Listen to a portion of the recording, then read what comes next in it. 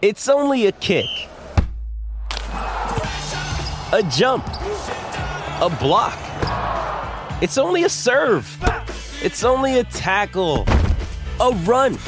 It's only for the fans. After all, it's only pressure. You got this. Adidas.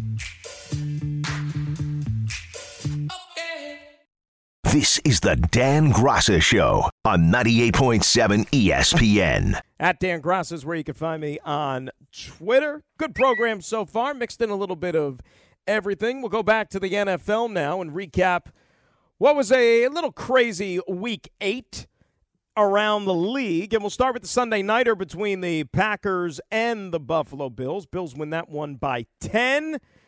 You know, when do we sit here and hit the panic button for the Green Bay Packers if you haven't hit it already? As far as I'm concerned, and I understand it's only half the season, I don't see light at the end of the tunnel for the Green Bay Packers this year. I don't. And this was a team that I picked to go to the Super Bowl before the year started. But Aaron Rodgers, suffice to say, is not going to win a third straight MVP.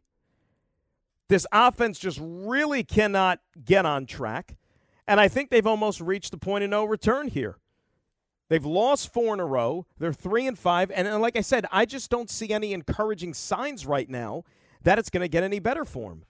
I mean, they actually ran for over 200 yards, believe it or not, in that win over the loss to the Buffalo Bills last night. So ironically enough, look at it this way. We talked about the Jets earlier with the running game and, you know, will they be able to get it going? This is going to be the second game in a row coming up this week for the Jets that they're going to face a defense fresh off of allowing a team to go for over 200 yards on the ground, because the Bears ran all over the Patriots last Monday night, and now the Bills are going to be coming to town next Sunday, where Green Bay did some damage to them on the ground. But as I said a little bit earlier in the show, you know, Buffalo, the game never felt like it was in any doubt last night. And Josh Allen didn't even play his best game. You know, he wasn't exactly crisp. He got a couple of passes. I mean, Josh Allen only had like 50% completion percentage last night. That is far from what we're used to seeing from him, but you knew that the Bills were in no danger of losing that game. And I just think they're so strong from top to bottom. You know, they really and truly are, I think, the best team in the NFL. So you know that the Jets are going to have to be at their absolute best if they're going to pull an upset coming up on Sunday at MetLife Stadium. And, you know, as far as the Green Bay Packers are concerned, I don't know if this thing is turning around this year. You know, Minnesota's gotten off to a nice start in that division. They're off to a 6-1 start. I mean, this is, for all intents and purposes, their division to lose. And, I mean, imagine the disaster it's going to be for the Packers. They go into Detroit coming up this week, and the Lions are a total mess. We'll talk about them coming up a little later, but imagine if Green Bay can't beat the Lions. Wow. But I'm still not convinced that's going to happen. Maybe that'll be Green Bay's get-right game, at least for a week, to try to snap this slide. Other team that might make a strong push right now to be considered the best in the league, how about the Philadelphia Eagles? After all, they are the only unbeaten. They walloped the Pittsburgh Steelers yesterday in the battle for Pennsylvania. I'll tell you, Jalen Hurts, you know, you talk about MVPs and whatnot, that's another guy. You know, throw his name into the mix, certainly, in the MVP conversation. He looks super confident in the pocket, super confident. I mean, he only had to take off and run with the ball 2 times yesterday. But sitting back there, scanning the field, trusting his playmakers, threw for 4 touchdown passes, and they were big plays, too. Big plays in that game. And A.J. Brown had himself a huge day. And remember, he's Elijah Moore's like best buddy is A.J. Brown. Both went to Ole Miss. You know, they're very, very tight off the field, those two. So, you know, while A.J. Brown is thriving in his new home in Philadelphia and he's making plays and they're undefeated, that might also kind of play into Elijah Moore's frustration a little bit right now as to the fact that he's not getting the ball and he's not, you know, being as involved in this Jet offense like he wasn't yesterday, because things are working out well for his buddy down there with the Philadelphia Eagles. But Pittsburgh, meantime, look, this is another one of those years for them.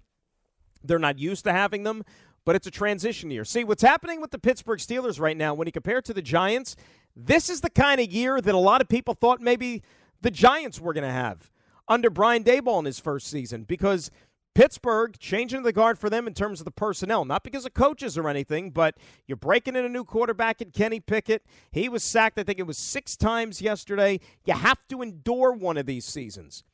And what's at stake, remember, Mike Tomlin, he's never had a losing season. in his entire career as a head coach in the NFL. But right now at 2-6, I don't know if there's a way that the Steelers are going to be able to crawl out from this one. This could be the first for Mike Tomlin, but you hope if you're an organization that these reps and the experience that Kenny Pickett is getting is going to be invaluable for him down the road, and that once you get back next year, he's ready to hit the ground running, and Pittsburgh could go back to competing in the AFC North like we're so accustomed to them, year in and year out pretty much. Another thing with Philadelphia, they put up 35 points, score all those touchdowns. You realize they only ran one play in the red zone the entire game. One play. So like I said, big plays were made. They were big plays for this Philadelphia Eagles football team in rolling over the Pittsburgh Steelers. How about the Cowboys? They put up 49 yesterday and beating up the Chicago Bears 49-20 now. Jerry Jones was trying to put a kibosh on it at the end of the day in the locker room, but guess what? You might have yourself a little bit of a quarterback controversy, or not quarterback, running back controversy when you're talking to the Dallas Cowboys, because you got Zeke, who was injured, making all that money on the contract. Meantime, Tony Pollard was the star of the show yesterday.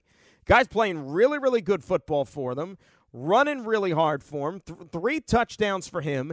Dak, I thought, was a lot better yesterday, too. That was only his second game back from missing all that time with the thumb injury, so that was important to see there. Hey, Cowboys are a good football team. They've won 6 out of 7, but they might not be as good as the Philadelphia Eagles. And as a matter of fact, I don't think they're as good as the Philadelphia Eagles. But this NFC East, it's almost like takes you back to yesteryear all of a sudden, right? You got Philly undefeated. Dallas and the Giants are 6-2. Washington, some way, somehow, have won 3 games in a row to where they're at least now looking like a competent, dare I say, football team. NFC East is the best division in the NFL, right? And the thing about Chicago is you're looking for signs as to, okay, are they beginning to turn the corner? What did they do for an encore after that impressive performance in Foxborough last week? Well, they ran the ball for almost 250 yards again, which is good, but the bad was the defense. They just can't stop anybody. And when you think about Chicago Bears football and historically with the franchise, their identity is defense, right? Monsters of the Midway. That's what the Chicago Bears are, but their defense is terrible. They traded Raekwon Smith, one of their good young linebackers there, who leads the league in tackles, believe it or not. They traded him to the Ravens today, so you figure that they're going to miss him and what he provides. Remember, they picked Matt Eberflus to be the head coach. He's a defensive coordinator by trade, so they have a guy in charge who they think can maybe help turn around that defense. But to me, it's all about what are you doing with Justin Fields? What are you doing to surround him to ensure that he's going to continue to produce and to get better because he's your franchise quarterback. And that ultimately, I think, is going to take you further than anything with your defense. How about that play with Fields yesterday? Did you see in that game? And I don't know if it's just a byproduct of where we are right now with the NFL, but Bears had a turnover, fumbled the football. Micah Parsons recovers the fumble. He's on the ground. Justin Fields is running towards him. Instead of just touching him, just putting his finger on his back, which would have made him down by contact, play would have been over. He actually leaped over Micah Parsons. I don't know if this was the high hurdles, like a track and field event, or maybe he got confused, but he leaped over Micah Parsons. So he wouldn't make any contact with him. Instead, Micah Parsons gets up. Since he wasn't touched, he runs the ball back into the end zone for a touchdown. I mean, I don't know what was going through his head at that moment. I don't know how many of you watched that London game yesterday morning. It was an ESPN Plus exclusive. We were on the air at the stadium doing the pregame show, so they had it on in the Coaches Club. But somebody had to win the game, and it was the Denver Broncos, 4 points better than the Jacksonville Jaguars. Jaguars now 0-6 this year in one-score football games. K'Wan Williams with the game-sealing interception. He's playing with one arm. He has a cast on one of it, so that's a bad decision there by Trevor Lawrence. Trevor Lawrence also got picked off at the 1-yard line in that game yesterday, too. Not making good decisions after what I thought was, a really positive and productive first couple of games of the season for Trevor. But Denver's defense kept him in it. You still, of course, have plenty of questions about the head coach, who I don't think is in it for the long haul, and the quarterback. I don't know how many leg lifts that Russell Wilson did on the plane ride all the way back from London, but maybe those leg exercises helped the Broncos beat the Jaguars yesterday. I guess we'll never know the truth. Give credit to the Miami Dolphins. They look like they were down for the count yesterday in Detroit. They erased a pair of 14-point deficits, came back to outscore the Lions 31-27. You had Tua Playing really good football, 382 yards, 3 touchdown passes. Tua is 5-1 as a starting quarterback. I don't know if you still need some more convincing as to whether or not he's the guy and whether or not he is indeed a franchise quarterback and all those things. But, Tua's doing a good job. And the Dolphins are winning when he's under center. And the Lions, you hate to pile on here, but shut out in the second half. They only had 67 yards of offense in the third and the fourth quarter. Defense could not get off the field. Miami was like 8 of 12 on third down yesterday. How about this? The last 3 weeks, the Lions have been outscored 48-0 after halftime. A lot of people were drinking the Lions Kool-Aid late in the summertime. I don't know if they just got giddy off of Hard Knocks and watching Dan Campbell and watching the players, but the Lions are the same old Lions. They're awful. You can't take them seriously just yet. They actually fired their DB's coach today because, as I said, the defense can't get off the field. You got to blame somebody.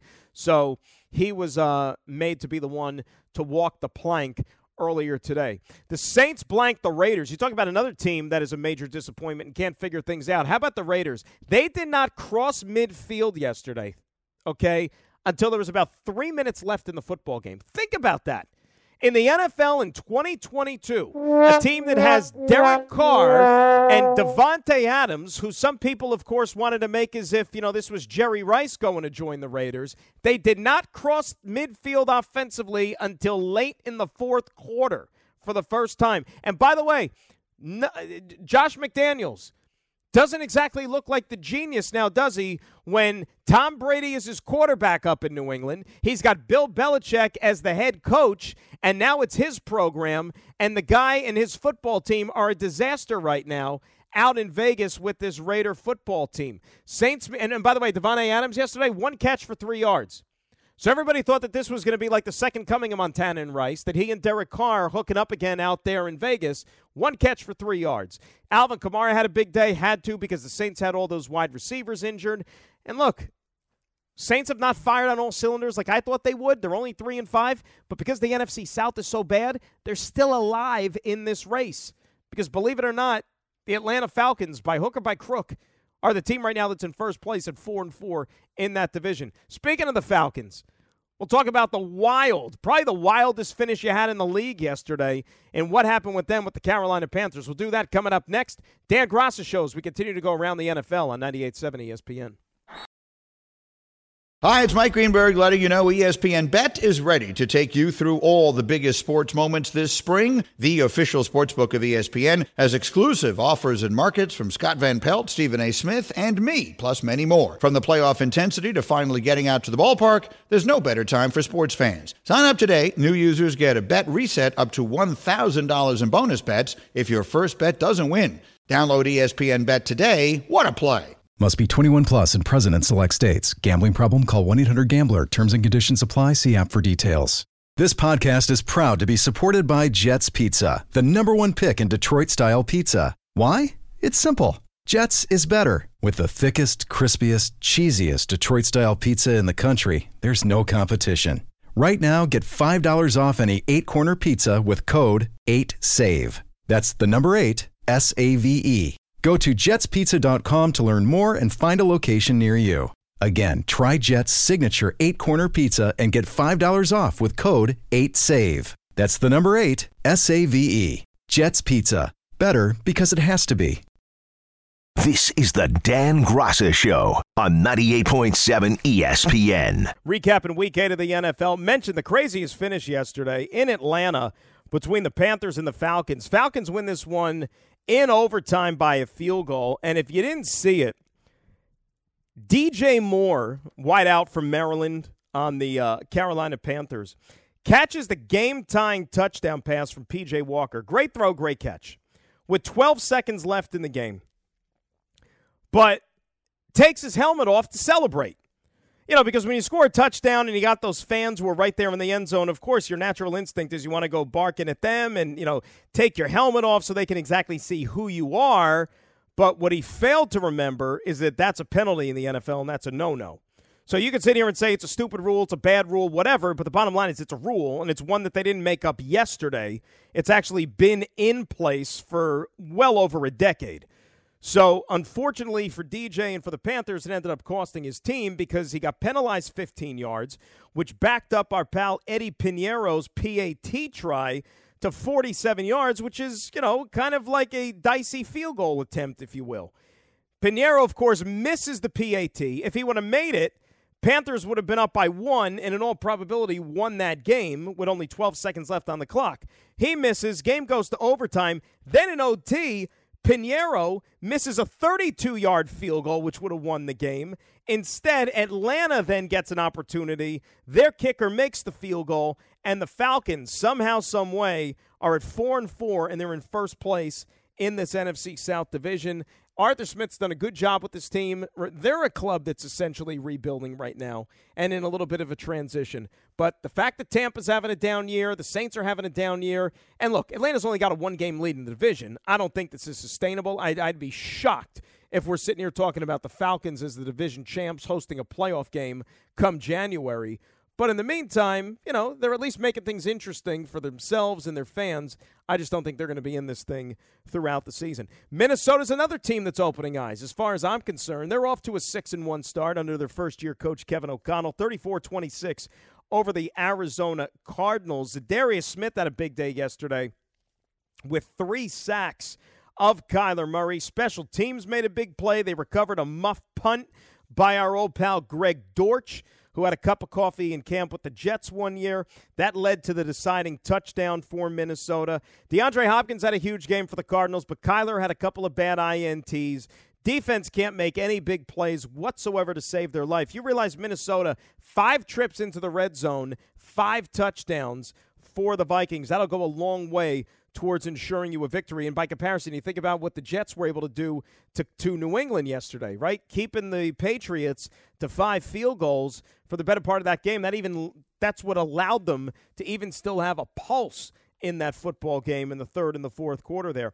And, Minnesota, they've earned the right now to where if we're sitting here debating and discussing, hey, who's the next best team in the NFC behind the Philadelphia Eagles? Maybe the answer is the Minnesota Vikings. I don't think it's 100% definitive, but they're certainly one of those couple of teams. I say Minnesota. I think you got to say Dallas right now. I think those are really the only acceptable answers. Maybe in another week or two we could say San Francisco. But the Vikings have done well, and let's see if they can finish this thing off. Again, that division, Packers having a disappointing year. Bears and Lions you don't take seriously anyway. But the Vikings are taking advantage of Green Bay's suspect play thus far. Remember, they beat them in week number 1 in their building, and they're 3-0 in their division. That's all you can ask for right now with this Minnesota team, winners of 5 straight games. How about Washington? Huh? Remember how much of a mess they were in a few weeks ago? Now they've won 3 in a row. They've evened up things at 4-4. Taylor Heineke, say what you want about him, they're always looking to replace him. Right, a couple of years ago, remember that playoff game in the COVID year on that Saturday night, goes toe-to-toe with Tom Brady and the eventual champion Buccaneers, kept them in the football game a little bit. I know that he's not a perfect quarterback, but makes clutch plays. That big throw to Terry McLaurin there over Gilmore at the 1-yard line to set up the winning touchdown. He's got moxie. He's feisty a little bit. They went out and they gave up all that to bring in Carson Wentz and all that dead cap money. But, hey, you know what? Washington, they're finding ways to win under this kid and at least kind of take some of the distraction from all the off-the-field stuff that's been going on with that franchise and involving Dan Snyder and so on and so forth there. But things weren't much better for the Colts offensively. Remember, they made the switch to Sam Ehlinger from Matt Ryan. Really didn't serve much of a purpose, if you ask me, to turn the ball over twice deep in Washington territory, lost the fumble. Colts aren't good enough to overcome those mistakes, and they couldn't even beat Washington at home yesterday. That Colts team is going nowhere fast this season. San Francisco, we mentioned them. I thought that was as impressive a showing maybe as you had around the entire National Football League on Sunday. I really and truly believe it. Christian McCaffrey showed you, when healthy and when used right, that he is still a very, very important weapon, or can be a very important weapon for any team's offense. Had a passing touchdown yesterday, a catching touchdown, and then ran for one as well. Jimmy G was efficient, 21-25. You take that any day of the week. Throw in Ayuk in the receiving game. Niners, if they can do what we're used to seeing them on the defensive side of the ball, they're now piecing this thing together on offense to where they could catch you napping. and they can make it a long day at the office for you. They've won 7 out of 8 over the Rams. They own that team. Shanahan owns McVay, except for the NFC Championship game last year. And the bottom line about the Rams, here's all you need to know about them. They're not going to repeat as champions. I know it's not exactly going out on a limb, but I think it's true. There is no way this team is winning another Super Bowl. And McVay was kicking himself afterwards, as he should. Somebody's got to explain to me what in the hell he was thinking yesterday by having Cooper Kupp, one of the most valuable weapons in the NFL and only the Super Bowl MVP. Why Cooper Kupp was in that game yesterday with about 1 minute and 10 seconds left. The game was well over with, and he's still in that game, and he gets rolled up on yesterday and avoided, at least initially, a very, very serious injury. But it looks like that thing could have been devastating for the Rams and that offense for the rest of the year. You can't have somebody that valuable in the game when it's pretty much all over but the shouting. Maybe they'll learn from that mistake moving forward. Rams and that almighty offense, just 61 yards in the second half. And lastly, Malik Willis, a winner in his first ever start as a quarterback in the NFL. Really didn't do much. He only threw 10 passes for 55 yards. But when you have a guy like Derrick Henry, who's going to really just control the game on the ground to the level that he did, over 200 yards rushing, a couple of touchdowns. That's all that Tennessee needed to beat Houston. I think the Texans have the inside track for the first pick in the draft, if you ask me. They'll lose again this week on Thursday Night Football when they got Philadelphia going in there. And Philadelphia is going to continue their unbeaten season. Do you realize Houston in that game yesterday engineered 60 yards less offense total than what Derrick Henry had himself? Texans are a mess. Lovie Smith, good luck to him. I don't know how much longer he wants to be coaching football, but the bottom line is that is not the answer. That is not the answer right now, and they got a whole lot of work to do. And if I'm the Houston Texans, you know what? Davis Mills, whatever you think of him personally, he ain't the answer. They got a lot of things that they have to straighten out before you can even think about that program starting to turn things around down there in Houston and in the AFC South. So that is the Around the League, little Week 8 action in the NFL. The Monday Nighter right now is a little bit of a snooze fest. The Browns have an 8-0 lead over the Cincinnati Bengals. They score a touchdown. They went for a 2-point conversion inside of 2 minutes left in half number one. Bengals just can't get anything going offensively. Burrow's having a hard time. Boy, do they miss Jamar Chase initially, but the Bengals have enough weapons outside of Chase even. You got T. Higgins, you got Tyler Boyd, Mixon. They should still be able to operate with a little bit more than they've done thus far, but, they just can't get anything going. We'll see if they can maybe turn things around here in the second half. 800-919-3776. We come back, some Jet Giant talk, and we'll also update you on where things stand right now with the baseball, including a rule that is pretty hot and cold among the fans, but might not be going anywhere as soon as we thought it would. Dan Graca till 10 right here on 98.7 ESPN. Another day is here, and you're ready for it. What to wear? Check. Breakfast, lunch, and dinner? Check. Planning for what's next and how to save for it? That's where Bank of America can help. For your financial to-dos, Bank of America has experts ready to help get you closer to your goals. Get started at one of our local financial centers or 24/7 in our mobile banking app. Find a location near you at bankofamerica.com/talktous. What would you like the power to do? Mobile banking requires downloading the app and is only available for select devices. Message and data rates may apply. Bank of America NA, member FDIC. When you need mealtime inspiration, it's worth shopping Kroger, where you'll find over 30,000 mouth-watering choices that excite your inner foodie. And no matter what tasty choice you make, you'll enjoy our everyday low prices, plus extra ways to save, like digital coupons worth over $600 each week. You can also save up to $1 off per gallon at the pump with fuel points. More savings and more inspiring flavors make shopping Kroger worth it every time. Kroger, fresh for everyone. Fuel restrictions apply. This is the Dan Graca Show on 98.7 ESPN. So no World Series tonight. Game got rained out in Philadelphia. Where have we heard that before? It seems like the rain is the MVP of the month of October in the postseason. Unbelievable. But they're still going to keep the travel day incorporated into the schedule if it has to go back to Houston. Now, the only way it doesn't go back to Houston for Game 6 is if one of these two teams wins all three games in Philadelphia. So they're going to play games 3, 4, 5, Tuesday, Wednesday, Thursday. Friday would be the travel day. And then Game 6 and 7, if need be, would be Saturday and Sunday. Sunday, Of course, you're going up against the NFL. That's what they want to avoid. But the Sunday night game, even look, if there's a Game 7 of the World Series, the NFL is still going to destroy it in the ratings. We know that. But it's not like as good of a Sunday night game as maybe we're used to seeing. It's Tennessee against the Kansas City Chiefs. So it's, like I said, it's the NFL. It's football. People are going to be into it. I just think that if you're baseball, you don't want to have to necessarily get shattered in a winner-take-all decided game on the biggest stage. You're almost kind of secretly hoping maybe that one of these teams wins this in 6 or less, so you can kind of have, you know, your own moment in the spotlight, people talk. And how about Thursday? So wait a sec, Tuesday, potentially, Thursday night, you can have a clinching situation in the World Series going up against the Thursday night football game. Now, the Thursday night game stinks. It's Philadelphia against Houston. How about that?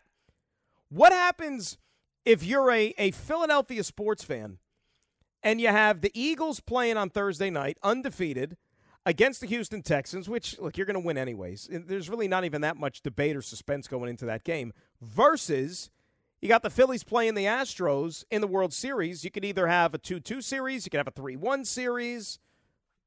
I still think you have to have your allegiance. Like if you let's say you can only pick one if you're a fan, I would think you have to be watching the baseball, right? I mean, because it's the World Series. But who's only going to be restricted to watching just one thing nowadays in 2022, right? I mean, you have options. You have all of these different things at your disposal. You shouldn't have to be restricted to just pick one anymore. It's not 1920 when you're talking about your viewing pleasures and consuming all of this information that we have out there. The other thing about the baseball is Rob Manfred said that in an interview that the ghost runner rule, the runner on second base in extra innings, that is something that is probably going to stay. And remember, initially it was supposed to be this year was going to be it as far as the regular season.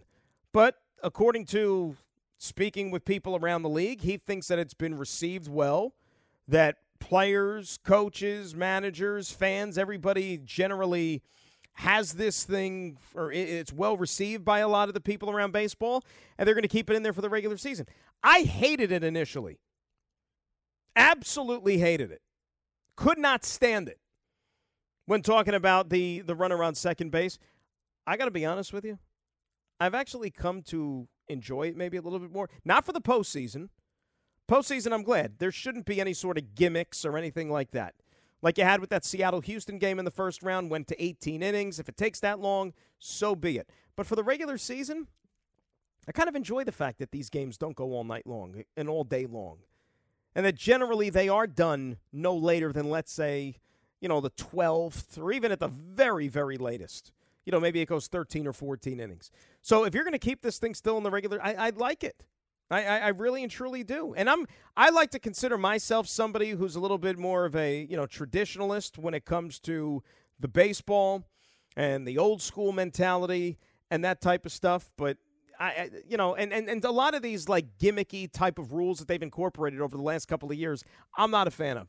But the runner on second one, I really have no issues with it. I think even next year when the pitch clock comes along too, I'm all right with that. Speed up the game a little bit long. I mean, that's if you've watched the World Series, and look, I understand, talking to a lot of people, friends of mine, even colleagues, you name it, in our city, a lot of people aren't watching the World Series. I get it. You don't have a dog in the fight. It's baseball. If you're a Met fan, you hate the Phillies. If you're a Yankee fan, you hate the Astros. Like, why do I want to watch either one of these teams win a championship? I get all that stuff.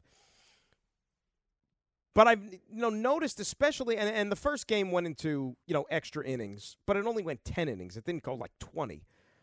But that was still like a 4.5-hour game. And even just to get through 9 innings, you were talking about 4 hours. That's too long. Not good. It's not good. You don't want to, you want people to be engaged. You want people to stay with these games. And it's a Friday night, which is always a tough TV night, for game number one. And it was a pretty good game. 5-0 lead. Philly comes all the way back. They force extra innings. So, it was entertaining to a certain extent. It had some twists and turns that we weren't expecting to see. But you can't have a World Series game go 4 hours, 4.5 hours. You're not doing anybody any favors. And it ends after midnight, even on a weekend. You're not going to get a good number. Friday's a horrible TV night. Saturday's a horrible TV night. So a pitch clock next year, if it'll speed even regular season games up, I think that's good for the game. It's good to generate some interest because, after all, that's what they kind of need here. Baseball's hurting in that extent. Football's the superpower. It's the king. The NBA, more popular with the youth than baseball is. It's just a fact. 800-919-3776. That's the telephone number. Let's go to the phones. Dave's in Comac up next here on 98.7. David, how are you? How are you? What's up, Dave? I've been following the Islanders. I see they beat the Avalanche the other night, and but I think it was a mistake that they re-signed Barzal because the guy takes stupid penalties, and they could have gotten a whole bunch of other players for him if they would have traded him. They'd be a more balanced team. Well, when you say a whole bunch of different players, are you talking about I'm young talking players? about scorers. They could have gotten a bunch of younger scorers, maybe 2 or 3 guys, in a trade for him. Maybe they would be draft picks, hypothetically, right? And then they'd have a more balanced team like the Rangers. The Rangers have 3 decent scorers. They have good goaltending. And I think the Islanders would have been better off long term if they would have done that. Now you got.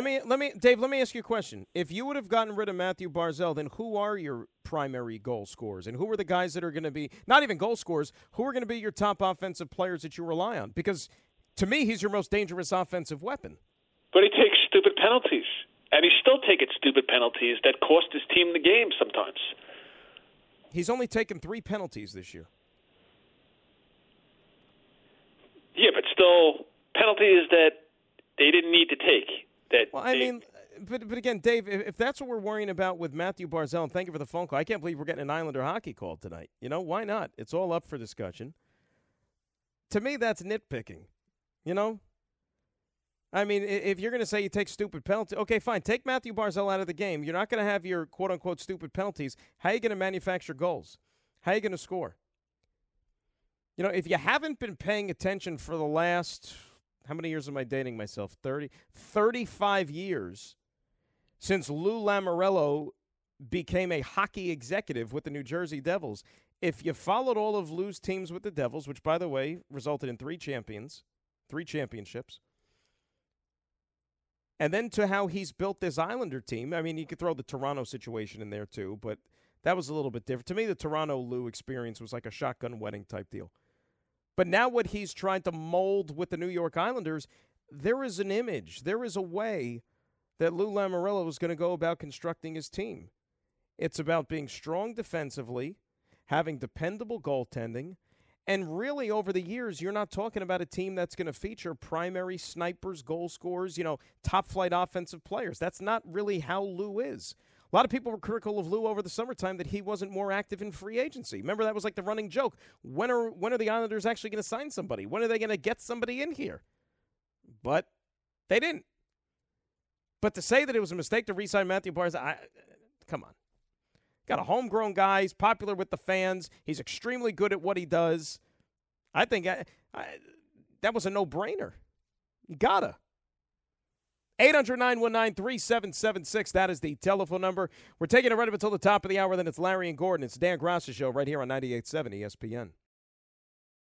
This is the Dan Graca Show on 98.7 ESPN. Fun Overreaction Monday program for you. I was thinking about it, this being Halloween and all. Today's the 1-year anniversary of the famous Mike White game for all you Jet fans. And, watching Cincinnati right now put together a snooze fest on Monday Night Football. The Browns lead them 11-0 at halftime. So, a year ago today, you had Mike White get the start for an injured Zach Wilson at MetLife Stadium. And nobody knew what to expect. And as a matter of fact, probably a lot of people expected the worst. Mike White. Really? Mike White starting? Who? Because, what was that? I can't believe he's having a start. Who's Mike White? He's starting a game. And remember, Cincinnati at the time was not even a team that we thought was even legit and for real. I think Cincinnati was 5-2 or something going in. Ironically enough, they had the same record the Jets did yesterday going into their game. But we didn't know that Cincinnati was going to make a run and go to the Super Bowl. But Mike White, out of nowhere, plays the game of his life 400 yards, 3 touchdowns, caught a 2-point conversion, and it was like the legend of Mike White. And he, for a few days, kind of like owned this city, owned these airwaves. That's all anybody wanted to talk about. Mike White, Mike White, Mike White. To the point where, remember, Robert Saleh, one of those press conferences, he actually almost kind of like backed himself into a corner a little bit and kind of kept the door slightly ajar as to, the questions were coming fast and furious. And remember, well, is what happens if Mike – it was so ridiculous off of that one game that the questions already were starting like, well, if Mike White continues to play this well, is Zach Wilson going to get his job back? And, like, Saleh didn't say definitively yes or no, like one way or the other, which was crazy. I think, like, everybody was caught up in, like, the Mike White fever. And then we know what happened a few days later. They played that Thursday night game in Indianapolis. And, he had a promising start, had a good drive there in the first quarter, and then he got injured. And that was kind of really it for Mike White. He did end up getting one more start against the Buffalo Bills and didn't go well at all, and we really haven't seen him since. But then yesterday, we were all sitting there before the game doing the pregame show in the Coaches Club, and then the inactives come out, and then you see that Joe Flacco is inactive. Like, huh? What? And remember, Chris Streveler was elevated to the active roster the day before. And then Chris Streveler was inactive for the game. And Greg and I we're sitting there trying to figure it out. Well, why? Why are they doing all this musical chairs with the quarterback? Well, whatever their reason was, Mike White was the 2, right? And he was going to be the backup quarterback moving forward. And, okay. And then Robert Saleh even doubled down on that today and said that, in the event something happens to Zach Wilson, knock on wood, that they want Mike White to be the guy. They want to see what he can do. They want to see what they have in him, which, they're entitled to do. But it's ironic that this is almost like, 1 year since Mike White became a household name. And even that one thing about that one performance by Mike White that day against Cincinnati essentially bought him in some way, shape, or form, an extra, 5 years probably in the NFL? In some capacity, on some team's roster, not just as a starting quarterback or just to be on somebody's roster, whether it's the 1, the 2, the 3, because the league knows that you have that type of ability in you. It's no different than like the Matt Flynn, that one game and one start that he made for the Green Bay Packers in the final week of the season. Remember, he put together that unbelievable performance, and I think it was the Seattle Seahawks went out there and gave him a huge contract. And then he ironically ended up losing his job in training camp to some mid-round draft choice rookie, Russell Wilson. Russell Wilson beat him out. But Matt Flynn got paid, and Matt Flynn bounced around to a couple of other teams and, hung around the league, all because he had that one great performance in the final week of the season, getting the start for Aaron Rodgers, and it's good for Mike White that he at least has that one game that he can always kind of fall back on. But, we don't know how things are going to transpire over the next several weeks. I mean, Mike White might find himself on the field again in some time or another for the New York Jets. Because if something should go wrong with this quarterback, Mike White's going to be the next man up. And, just trying to make sense of the whole thing, I don't know if it's the worst idea in the world. Only because, Joe Flacco, you know what you have. You know what he is. And Joe Flacco played okay the first 3 weeks of the season. That might be the only thing that's a little bit of a head-scratcher in that it's what are we in now? Week 8? Week 9? Whatever? Now it's still technically week 8. But we're in week 8, and now we're going to make the decision to make Mike White the next in line. But earlier in the season, when he needed somebody to start games, it was Joe Flacco. It wasn't Mike White. So I wonder what thought along the way or what changed along the way, because what has kind of evolved over those 8 weeks is that the Jets have proved that they've got a decent roster. And it's a roster good enough to compete for a playoff spot. But they just need to have quality quarterback play. And I guess that the organization feels that despite the fact that they're talented and they might be able to win their share of games, they think that Mike White gives them a better opportunity than, let's say, somebody like a Joe Flacco. It's just funny how now we're sitting here and all of a sudden like the Mike White is becoming a subject again. Because his name even was brought up yesterday during the game. You know, when Zach went out there and he struggled and he was making those questionable decisions with the interceptions, like we were sitting there saying, boy, is it time to go to the bullpen and time to maybe bring in a guy like Mike White? Crazy. Crazy how it all breaks out, but we shall see.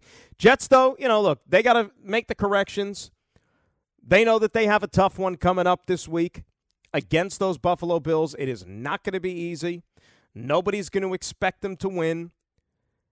And if you go into the bye week, even, let's say they don't beat Buffalo, and they're 5-4 going into the bye week, it's not terrible. It's probably still a lot better than people thought. I mean, there were, you know, so-called experts who thought the Jets could have gone 0-9 before the bye week with the way the schedule was laid out, that they were going to be winless going into the bye. Well, they were a little bit off on that one. And they still got some work to do, but they've guaranteed themselves meaningful football games probably into the final month of the season. And I think that as a fan, that's all you can ask for. Giants, we talked about them earlier, of course. You know, things didn't go your way yesterday for the first time, but you kick your feet up, sit back and relax and enjoy the bye week. Get healthy and enjoy where you are right now at 6-2. This is a gravy year for the Giants. It's a bonus year, free of charge. It's like you're stockpiling points. That's all you're doing with the New York Football Giants. You weren't supposed to win this year. First-year coach, first-year GM, roster not all that talented, trying to lay the foundation and the groundwork for a program, a culture. And, oh, by the way, you won 6 of your first 8 games? Really? Incredible. And now the schedule is still in your favor when you come back from the bye week? Houston, Detroit? All right, that's 8 right there. You still got 2 games with Washington at the very least. Let's just say very least. You split. That's 9. You got Indianapolis and Sam Ehlinger in all probability coming into the building on New Year's Day. Very winnable game. Giants are going to win 10 games. Unless the wheels completely fall off. The Giants are going to win 10 games. And if you win 10, you're going to be in the conversation. You're going to be talking about playing meaningful football games and possibly stealing a playoff spot. And not too many people would have thought that was possible with this football team at the beginning of the year. So I can't remember a time, if you're a Giant fan, when you probably ever experienced a bye week this enjoyable. Because that's how great it is. Really and truly. And you know what? Even just collectively for both football teams. I don't have to remind you. Think about the last time things were this good for the two teams at the same time. And we're going to be sitting here, during the holidays, potentially, talking about both of them with big, meaningful games to play and trying to maybe lock up playoff spots. Greatest thing in the world, right? Greatest thing in the world. And then we can also worry about the baseball hot stove. Judge staying or going, DeGrom staying or going. What are the Knicks up to? And all those type of things there. All right, that's going to do it for us. Fun Overreaction Monday show. Love these shows.